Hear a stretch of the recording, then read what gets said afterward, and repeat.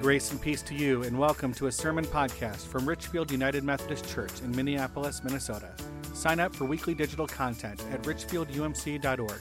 Subscribe, share, and get out there with Jesus to heal a broken world. Thanks for listening, and we hope you have a good experience. This podcast is the sermon on January 5th, 2020.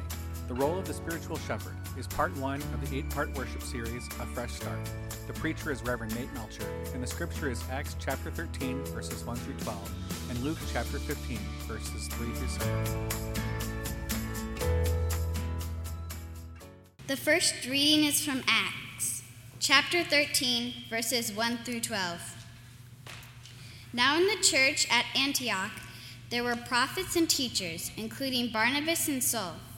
While they were worshiping the Lord and fasting, the Holy Spirit said, "Set apart for me Barnabas and Saul for the work to which I have called them." Then after fasting and praying, they laid their hands on them and sent them off. So being sent out by the Holy Spirit, they sailed to Cyprus. When they arrived at Salamis, they proclaimed the word of God in the synagogues, and then had John also to assist them. They met a certain magician, a false prophet named Bar-Jesus. He was with the proconsul, an intelligent man, who summoned Barnabas and Saul and wanted to hear the word of God. But the magician opposed them and tried to turn the proconsul away from the faith. But Saul, also known as Paul, filled with the Holy Spirit, looked intently at him and said, "You, enemy of all righteousness, full of deceit and villainy, stop making crooked the straight paths of the Lord. The hand of the Lord is against you, and you will be blind for a while, unable to see the sun." Immediately darkness came over him, and he went about groping for someone to lead him by the hand. When the proconsul saw what happened, he believed, for he was astonished at the teaching about the Lord. The Gospel reading is from Luke chapter 15, verses 3 through 7. By this time, a lot of men and women of doubtful reputation were hanging around Jesus, listening intensely. The Pharisees and religion scholars were not pleased, not at all pleased. They growled, "He takes in sinners and eats meals with them, treating them like old friends." Their grumbling triggered this story. Suppose one of you had 100 sheep and lost one.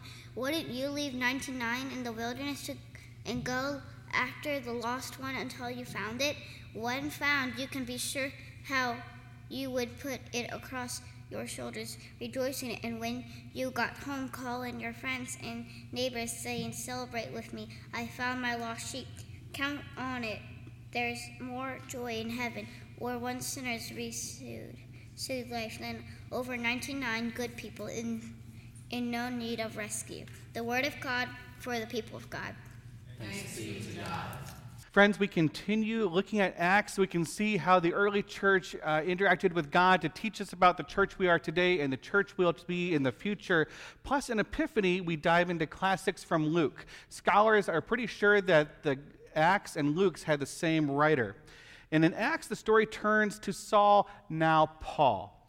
It's in this text that he has his new name, his new identity. And let's talk about identity as a church. Over the last 2 months, 100 people of this church have taken the primary leadership components assessment. It's one of our assignments for the MCCI, the Missional Church Consultation Initiative, that is helping our church get ready for our next life cycle. And you could still take that, by the way, if you have not taken it yet. There are paper copies in the Commons, and there's a link online on our website. This is about how we lead, how we fulfill the mission of the church together.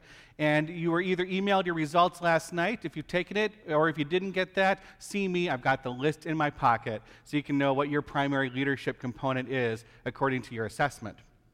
For the next 3 weeks, the sermons are going to have a 3-part pattern. First, we're going to define one of the primary leadership components. Second, there will be a story of a conflex moment where I put that leadership component to use. And then a member is going to come forward with their conflex moment story with this leadership component. And when I say a member is coming forward, I already picked somebody. You don't have to, you're not next. So we're all set. So a refresher on conflex moments. A conflex moment is where your life's journey meets God's heart. Conflex is this older word for confluence. It's often used for when two bodies of water meet. So this stream and that stream merge or converge and have conflex. Conflex moments in life are powerful, undeniable, synergistic intersections between you and the heart of God. It's a living encounter with Jesus. It comes in many shapes. Sometimes we only see it in the looking back. If you need a major moment, think about this last fall. We saw Saul's conversion experience on the road to Damascus. That was a powerful conflex moment for him.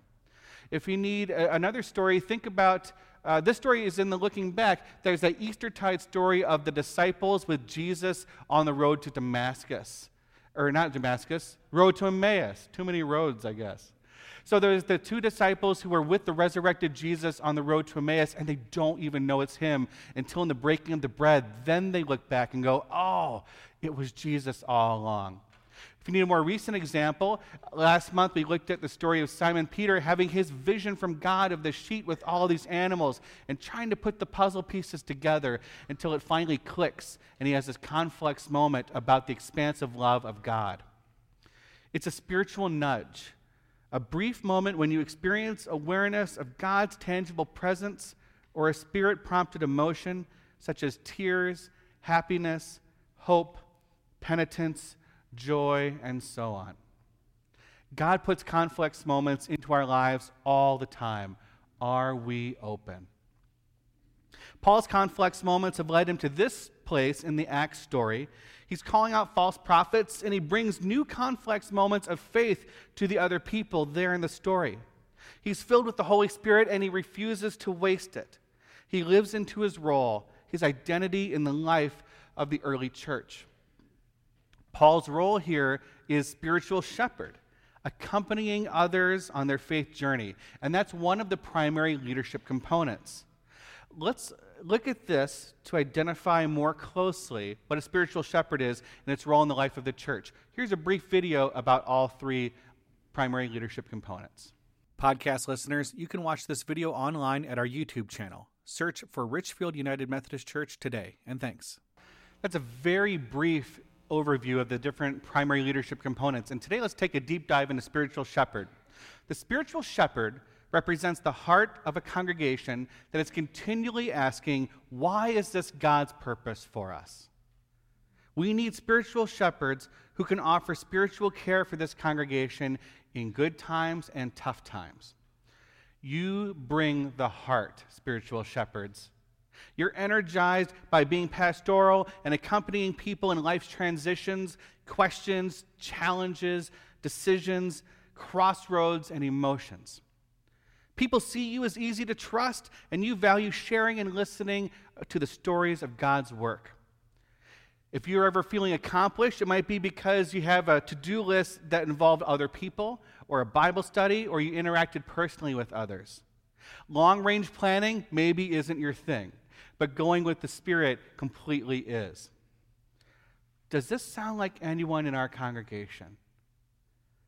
Has someone ever been there for you? Does this sound like you? Are you often asked to pray for someone? Do people trust you with the tough stuff? I think about the spiritual shepherds in our lives, the people who are there for us, the people who know just what to say, the people who seem to call at just the right time, the people who are known as caring. The people so attuned to others' feelings that how people feel about something can be more important than the thing itself. Now, there's a risk to that last one. Sometimes a spiritual shepherd will prioritize reaching decisions by consensus, meaning everyone's heard and everyone feels good about it before we could possibly move on. Yet consensus decisions can let resistant individuals sometimes keep organizations frozen in time.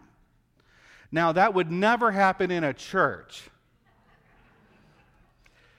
A good spiritual shepherd, however, knows to be there for people not only before moving forward into the next life cycle, but during the transition into that next life cycle as well. And friends, when it comes to challenge, if there's something more challenging in life than transition, I have yet to find it.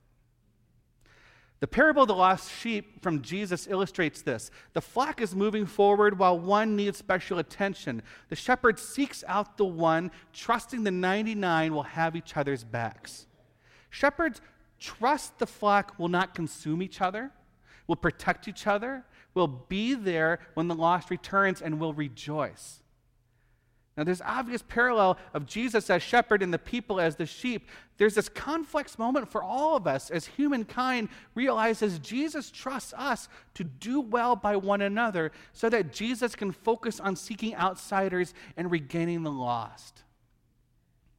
My spiritual shepherd story is a complex moment from 11 years ago. On February 15th, 2009, my grandma Phyllis Melcher passed away. My dad's mom. She was an amazing woman. We had a special connection, especially over stories, including her stories of growing up as a Minneapolis city girl on Cedar Avenue and then raising kids down on the family farm in Iowa. She had 4 kids, 7 grandkids, and the 3 oldest kids had all been asked to give a eulogy. Has anyone here ever given a eulogy at a funeral or a memorial? Okay, like at least a third of us, my gosh. Anybody given more than one before? Okay. Retired pastors? Yes, just a couple, yeah. Well, this was my first eulogy that I'd ever given, and I was not sure how to do it. I was pretty nervous. And I decided what I need to get through this is structure that shows that I care and reflects my memories, but also, frankly, keeps me from losing it up front in front of everybody.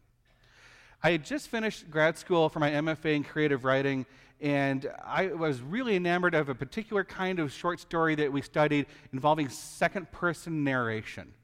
It's not something you usually see as the usual narration in a story. So here's a kind of a difference. If it was a first-person story, it might go like this. We walked along the beach. She had the greatest smile, then turned to me and spoke. So that's all intimacy. That's all in that speaker's head. Third person would be like this. They walked along the beach.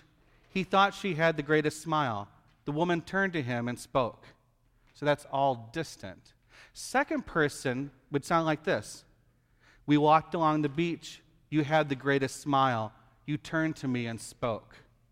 So there's this distance and yet intimacy at the same time. And I latched on to that story form, and it gave me this simultaneous distance as I wrote so that I wasn't addressing the people, but I was yet intimate enough to address Grandma Melcher specifically. And I wrote in the second person to help me get through it. Here's a short excerpt. You were crafty. You handmade us cards just because. You taught us a box full of old thread spools could become toy building blocks with a sense of family history. You read to me like it was the most important thing a person could ever do. You did all the voices. You made the stories come alive. You were a cool grandma. Friends, nothing I have written before or since those 750 words has ever received so many requests for a copy. It was a complex moment in my life and for other people there. People told me that I showed love to Grandma in a way that cared for other people, other friends and family in the room. And it spoke of her love, and it gave others assurance that her love is still alive and well. And looking back, I think about what leads a person to that moment. My training as a writer and a reader in the grad school prepared me for this, and so, of course, did Grandma Phyllis reading and telling me all those stories all my life with that penchant for storytelling she had. And it was one of the final spiritual nudges that made me enroll in seminary later that year.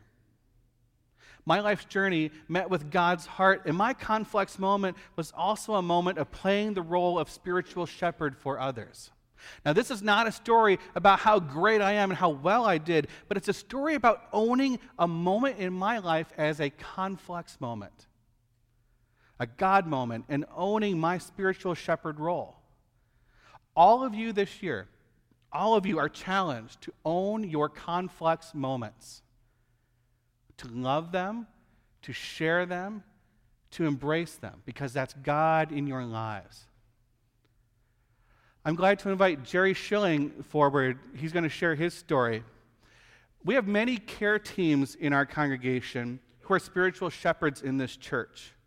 We've got soul food meals for times of need, and we have home communion on a quarterly basis to members who cannot make it to worship. We have the church bus ministry team of dedicated drivers getting people to worship. And we also have different companions that come with us. We've got parish companions. They support people in significant transitions and provide care and companionship for up to a year. We've got parish ministers who are on call for similar short-form care needs, and care ministers who make monthly visits to members unable to otherwise fully participate in the life of the church. Jerry's on one of these teams, and I've asked him to talk with us a little bit about what it's like to serve on those teams. So why don't you pull up a stool there, Jerry?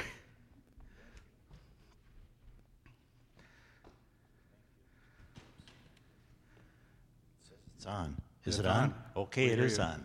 Yes. So we talked a little bit this week, Jerry, about what it's like to serve on the parish care teams that we have. Why did you get involved in the pastoral care ministry teams in the first place?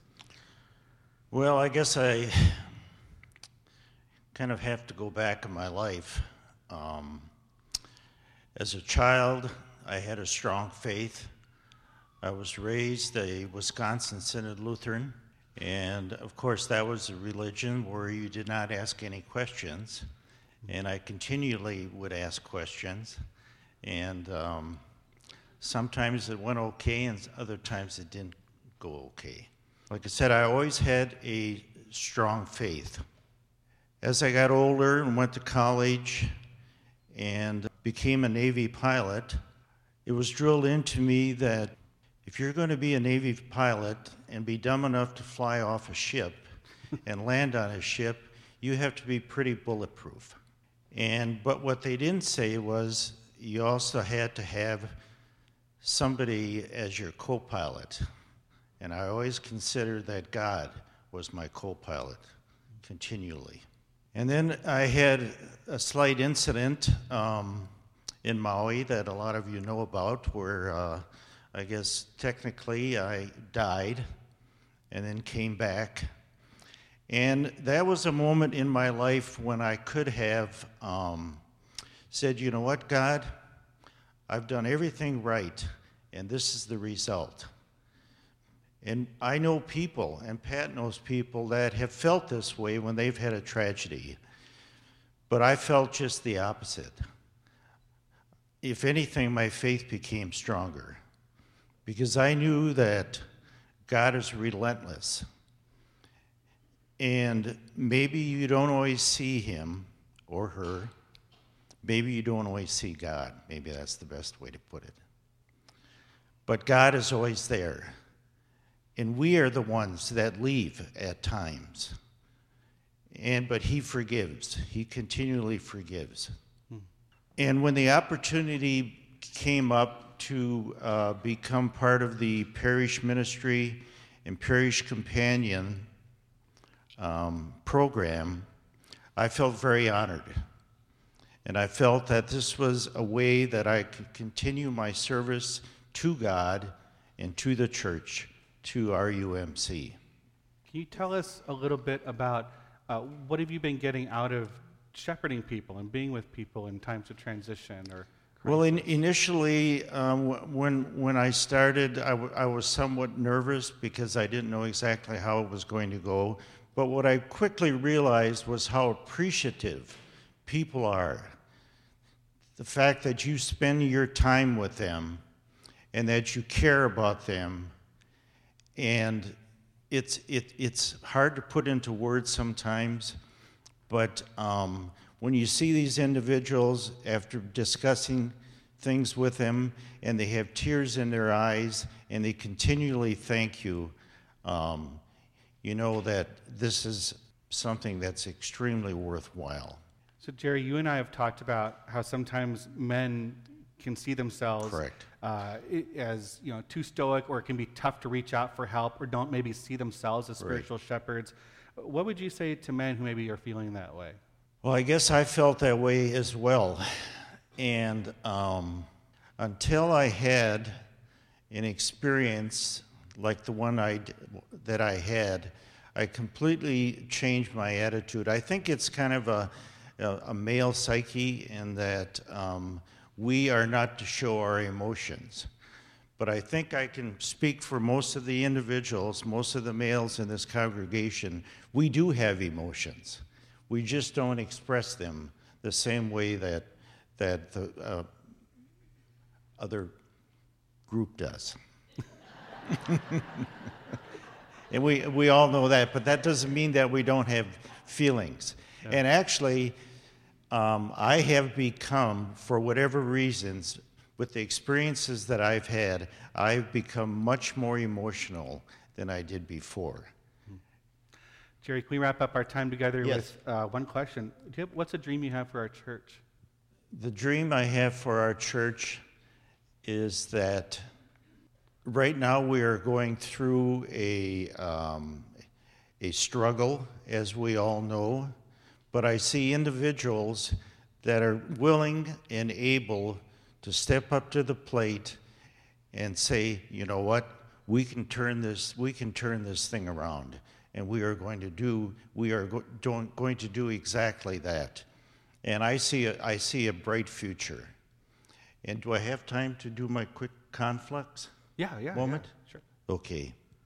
Nate was talking about his conflicts moment, and I just want to spend a brief period of time talking about mine. And 2 years and 9 months ago, our oldest grandson was tragically killed. And I was asked to do the eulogy. And I hesitated for maybe 5 seconds. And I said, yes, I'll be more than happy to do it. So I spent 2 days working on this. And the morning of the funeral, there were over 400 people that attended. And our daughter-in-law, Helen, was one of the last people to come in. And I was standing out at the entrance, and she saw me, and she said, I can't do this. And she collapsed in my arms.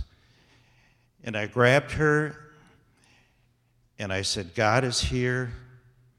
Love is here. All of these individuals are here for you, and you can do this. And I felt her relax. She stood up, and my son and she walked away, and now I thought to myself, can I do this? And so I found a quiet place, and I said, okay, God, I was a spiritual shepherd for Helen. Now you have to be my spiritual shepherd. And it worked. Like I said before, I think the one thing we have to remember is that God is relentless. He's always there for us. There's numerous stories in the Bible. He talks about this all the time, and he forgives constantly. Thank you, Jerry, for your witness and for your ministry. Let's thank Jerry for being here today.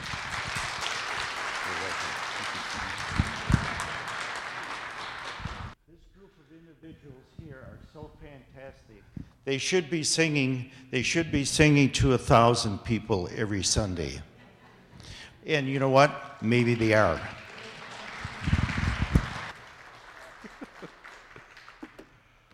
Well, I'd like that. We can do that. I mean, that takes everybody working together. But we can do that. Thank you, Jerry, for your witness. I so appreciate it. Friends, I have a call to action to you. If you are interested in being a care provider on these teams, please talk to Kay Berglund, our parish nurse. And likewise, please tell her if you would like to receive care from one of the people on these teams. We can get shy or ashamed when we need help, but you're not alone. We're your church. Let us in so we can help you get care that you need. I'd like to tell you who you can speak with about what it's like to receive care, but the whole system's anonymous, so you'll just have to trust me on this. The primary leadership component assessment is a window into powerful roles we each play in the church and how we arrive at complex moments in our lives. A complex moment is where your life's journey meets God's heart, and God puts these in your lives all the time. Are you open to it? Spiritual shepherds, you are the heart of this congregation as we keep asking, why is this God's purpose for us? We need you to offer spiritual care for this congregation in good and tough times. You bring the heart of Jesus to what we do. Thank you, and God bless you and this church into its next life cycle. Amen. This has been a sermon podcast from Richfield United Methodist Church in Minneapolis, Minnesota. Copyright 2020. Now go into God's world, knowing you are a beloved child, and bear witness to the love of God, so that those to whom love is a stranger will find in you a generous friend. Thanks for listening.